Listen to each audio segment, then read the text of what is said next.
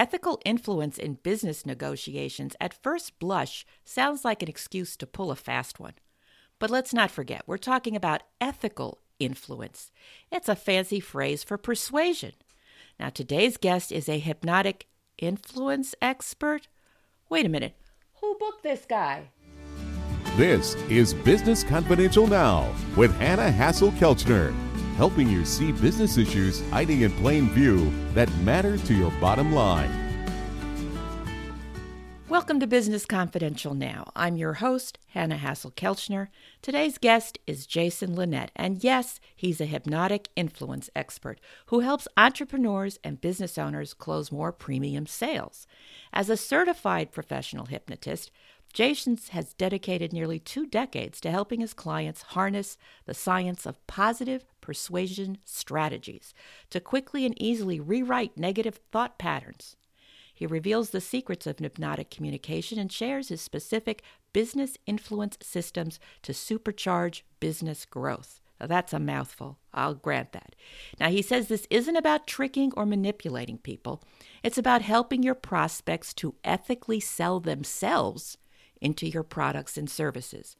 Jason is the host of the Hypnotic Language Hacks podcast. His TEDx talk, Rethinking Rapport, is available on YouTube, and he's the best-selling author of Work Smart Business, Lessons Learned from Hypnotizing 250,000 People and Building a $1 million brand. It's a 5-star rated book on Amazon's top 1,000 neuro-linguistic programming list. Welcome to Business Confidential Now, Jason. So good to be here. Thanks for having me. Oh, this is going to be fun, Jason. Oh, yeah. We often think about hypnotists and hypnosis in the context of entertainers who put us in a trance and get us to do silly stuff that we can't remember when we wake up, or on a more serious and, let's be fair, serious note. We also associate them with medical situations where hypnosis could be used to recall a repressed memory, for example, to help patients. So that's all good. But using hypnosis to close premium sales? Now, this is a really intriguing proposition, and I'm sure you get asked this all the time. How is this ethical influence and not tricking or manipulating people? Well, thank you for that question. I love that intro to it because the interesting thing is that's part of my backstory. I saw someone do a stage hypnosis show, and something about it grabbed my interest, and I just became ravenous to read as much as I could. And I soon found I was drawn to the more hypnotherapy side of things and the nature of any helping profession, whether it be a hypnotist, a counselor, a nutritionist, let's go even further, an accountant or a plumber, any service business. It's only as good as we can actually get our clients. And part of that is informing people, here's what I do, here's what I'm good at, and here's what results you can expect. So what I was discovering along the way was that the same journey, this is the interesting part, the same journey from stuck inside of a problem to now resolving it and living in the solution was nearly identical to the same mental hurdles that someone has to go through to then go from curious shopper to satisfied buyer. And the whole mindset towards the ethical nature of this is that there's always the goal of moving towards that common mutual outcome. So in all the different systems that I teach, we're basically, here's a formula for closing sales in a sales call, perhaps. Here's a method for putting out a video, writing for a website, and using the patterns that previously I had been using to help a person to rapidly quit smoking, to let go of a fear. It turns out, at the end of the day, we're helping a person to do something they'd already decided they wanted to do in the first place, but were not yet ready to do on their own, which right there is very similar to the business journey of someone hiring a coach, an accountant, a contractor, someone who could help them create a result faster and easier. So by building systems of communication to better what we call calibrate with the person, identify what their needs are, and the whole honest side of it is to look at the fact we should build checkpoints in our communication so that as something is a match, we're deepening rapport, we're providing more value, and as I share, this way people are already making the decision they want it. before we even get to the point of going, here's the offer. But the proper side is that, of course, not any one thing is going to be a match for everyone out there. And as either the prospect or either myself as the business owner is seeing that, you know what they're looking for is something I don't provide, there's a respectful way to then exit the process. So it's this mindset of rapport, except the difference is we're moving towards that common mutual outcome that, the inappropriate thing would be the old phrase of anybody can sell something once. Instead, we want that person to emerge the hero of their story, celebrating that result, and become that raving fan of what we do. And simply put, by putting the right words at the right order in the right time, we can get there a whole lot faster. So if I hear you correctly, you do not need to be a certified professional hypnotist to use your ethical influence techniques. Is that right? No, and as someone who's actually trained and certified hundreds, if not a couple of thousand people around the world to actually work as hypnotists, even to this day, I actually help organize the program that qualifies practitioners to become instructors. We're not going after that hypnotherapeutic change. We're helping the person look at the nature of any business, any purchase. We are moving from a problem into a solution. So, for example, when I tried to do my bookkeeping myself many years ago, I would get relatively angry, threatening letters from the IRS, which was a nice little cue to go, hey, you probably need to hire an accountant, someone who knows what they're doing, because that was not my skill. So I had a problem, and then to reach out to the professional who understood that world, and convey what benefits, what features they would provide for me. That's what navigated that process. So no, we're not going after the hypnotherapeutic change. It's about stacking the right influential triggers in the right order. So we are, again, deepening rapport, advancing the relationship, and helping people to satisfy their own objections. Can you think of a time, for example, where maybe you were in your head quite a bit about a specific purchase, where you maybe had gone back and forth about should I, shouldn't I, and chances are at the end of it, one part of you was maybe thinking, man, I should have done this a lot sooner. I think about the easy example of when we've got a car that we're playing the game of, I can get that repaired. And it might end up costing more than it needed to. When as soon as I bought the better one, it solved all the weekly problems I was having of the thing shutting down at intersections, which is not good for a car. So to get to the specifics of listening to the person's needs and feeding back to them in an appropriate way, so now that we're helping them make that decision, that is why they're reaching out to us in the first place. Okay. This is very nice and theoretical, and I appreciate the explanation. But let's do a little deeper dive into some specific ethical influence tips that overworked entrepreneurs can use. Because you say you've got this business influence system. I've read about some of your stuff. What exactly is that? And what are some tips that you could give, like I said, an overworked entrepreneur who maybe doesn't realize they have a problem in being ethically persuasive with their sales pitch, to align those influential triggers in the right order? Yeah, so Business Influence Systems, it's a 4-part training program, an online community that I run that's available over at jasonlinett.com. What I'll share with everyone here, though, is one of my favorite language patterns, which there's a couple of things embedded inside of this that as the buyer, we love to be in that position of when we find ourselves in the under-promise, over-deliver side of the equation, where we hired a product, we hired a service, we purchased a product, and what we ended up really receiving was so much better than what we were expecting. Well, it turns out there's actually a very simple formula to do that. If you can meet this criteria, that if you can sell people what they want, and in the process of, yes, delivering what they want, also then give them what they need. Right there's the formula for under-promise, over-deliver. So let's set that off to the side, because that's one of the building blocks of this language pattern I'm about to share with you, which may sound like a bit of a mathematical equation, but after you've heard me give a few examples of this, it's very easy. So the pattern is this. And what this solves the problem of is when you're in a service or a product industry, where unfortunately someone could look at you as a commodity that solves a similar problem that someone else can resolve. So how do we stand out in the crowded marketplace? How do we position what we do as being better if it truly is? Here's the sequence. It's not about X, though we're definitely going to X. It's also about Y, so that you can Z. So it's not about X, though you are going to X. It's also about Y, so that you can Z. Let me put this into the context where about 2 weeks ago, suddenly I had 3 people in the same industry call me at the same time, there must have been something in the news. They were all credit repair specialists. These are people that if you have, some missed payment on your credit report, which is damaging your score, these are the people that negotiate on your behalf to get that cleared away on that credit report. So all 3 of them independently noticed the same problem in their business, which might sound like a good problem. Their clients kept coming back to them.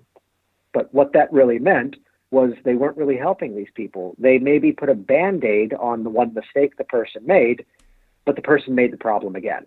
So really, they needed a bigger solution. So here is that formula as I talk through with 3 of them. Here it is.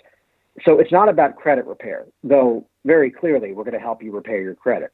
It's also about changing your emotional relationship with money so that you never need a service like mine again. Makes sense?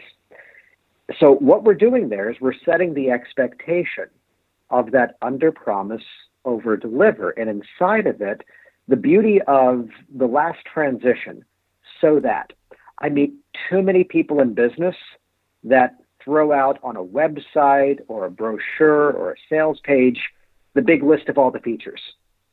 As the buyer, you need to step into the mindset almost from a respectfully cynical place to ask for every feature, well, so what? And the easy way to solve that is the pattern of language, so that. So if a person is shopping for credit rapport and they suddenly see the listing of change your emotional relationship with money, they're like, that's not what I'm looking for. But in that sales process, we land this phrase. So it's not about credit repair, though really we are going to help you repair your credit. What the process is really about is changing that emotional relationship with money so that you never need to hire the service again. The moment we have delivered something of that nature, everyone else is selling a commodity. Everyone else is offering a service. You are providing a solution, which chances are might have been what you were actually doing in the first place. Yet the difference is now we've presented it in such a way that now we stand out in a crowded marketplace. We break through the overwhelm. So a few other examples, it's not just about fixing your bookkeeping, though clearly I am going to fix your bookkeeping.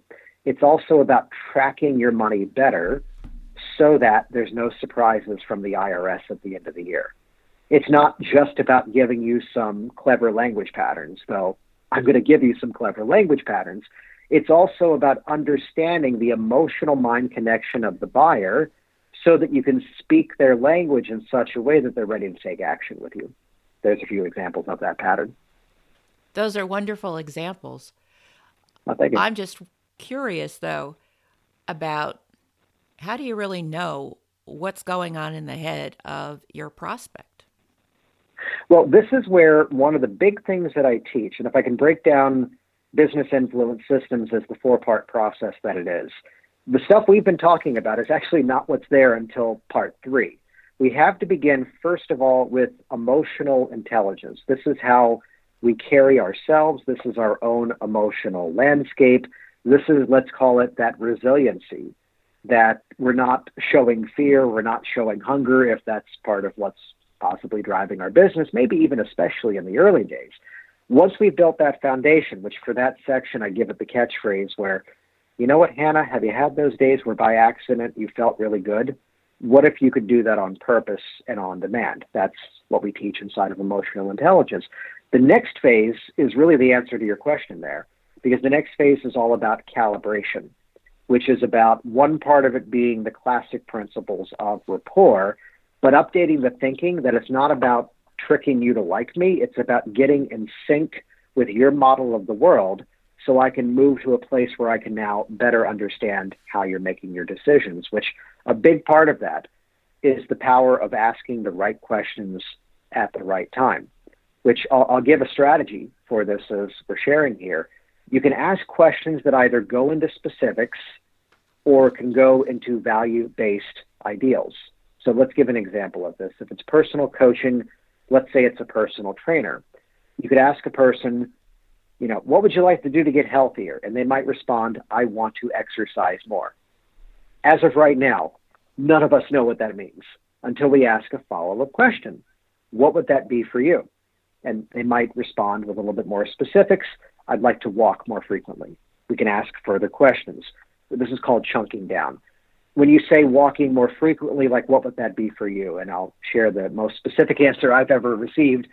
I'd like to walk in the morning on my treadmill in my basement and watch 2 episodes of Gilmore Girls on Netflix, which is about as specific as I think you could get. And having a wife who loves that show, I know exactly what you're talking about.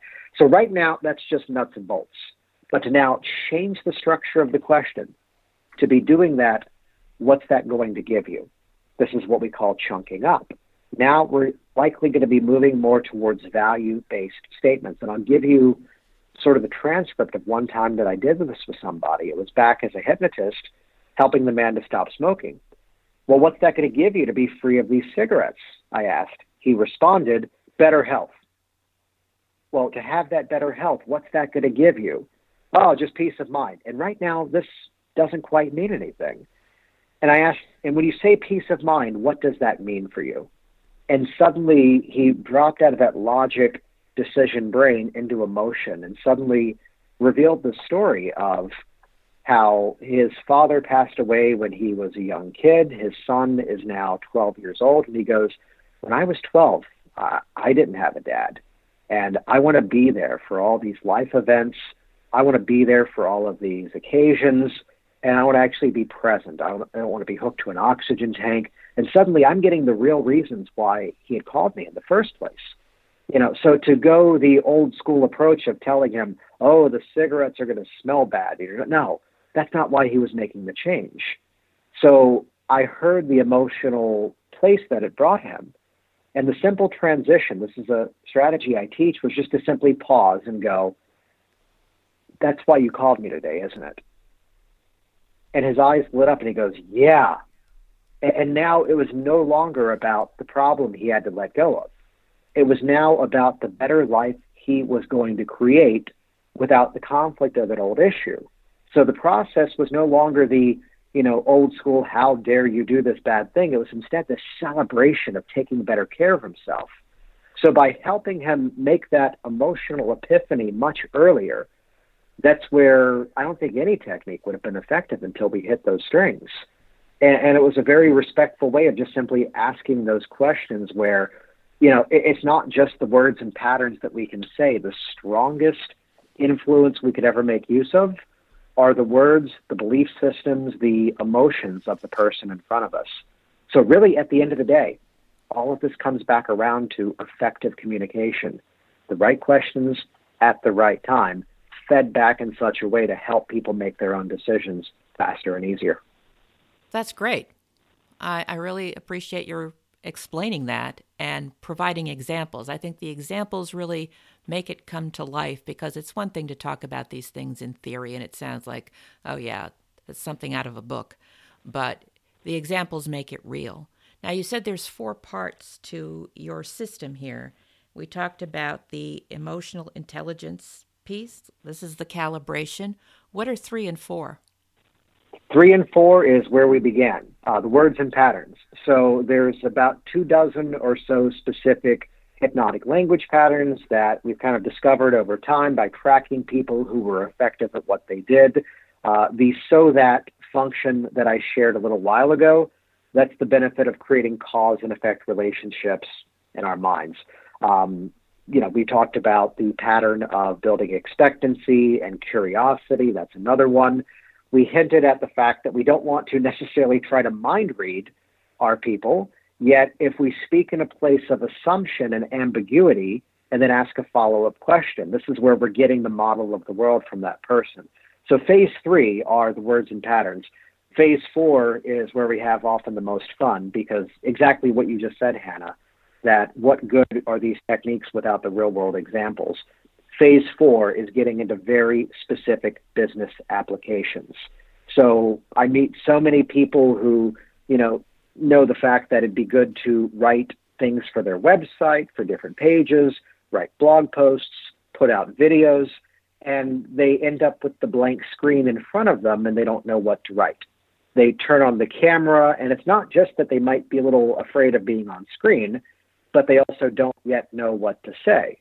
So, for example, I teach a writing system of stacking the right influential words and patterns in the right order so that people are now building that rapport with you even by reading your words. Here's a method of being on the phone call with a potential client, and how do we navigate them through that sales process in a very respectful, polite way that never feels as if they're being forced in a sale. It's very laid back and conversational, and it's the natural sequencing to it that lets the influence rise to the surface inside of that. There's a section on, again, doing videos, and I'll give a quick preview of this one, that I teach a system with 7 steps. And the whole mindset to these applications would be that frameworks equal freedom. If we're about to turn on the camera, if we're about to go out and give a presentation, go on Facebook Live, or start writing, to have a framework ahead of time that gives us a bit of a roadmap to get started. It gives us a massive boost of constant confidence to get started. But then again, once we understand the how and the why of the sequence, it gives us a greater permission to then make variations when we've got a good reason to do so. So if you look at most videos online, many people would just kind of turn the camera on and go, "Hey, I'm Jason, and I teach people how to use hypnotic language patterns for their business." And again, remember the filter I shared earlier. So what? Well, let's invite the audience to care before we ever ask them to listen. So this is a method of using what we call a pattern interrupt, some sort of hook, as you did expertly at the beginning of this podcast episode, to grab people's attention and give them a reason to keep listening and for the next step of the process. Phase 2 of what I call the video influence system, which is part of the business influence system program, is to change your offer. And the mindset to this is that everyone else is selling something. Instead, be the person inviting someone into a movement. And there's a very simple strategy to do this.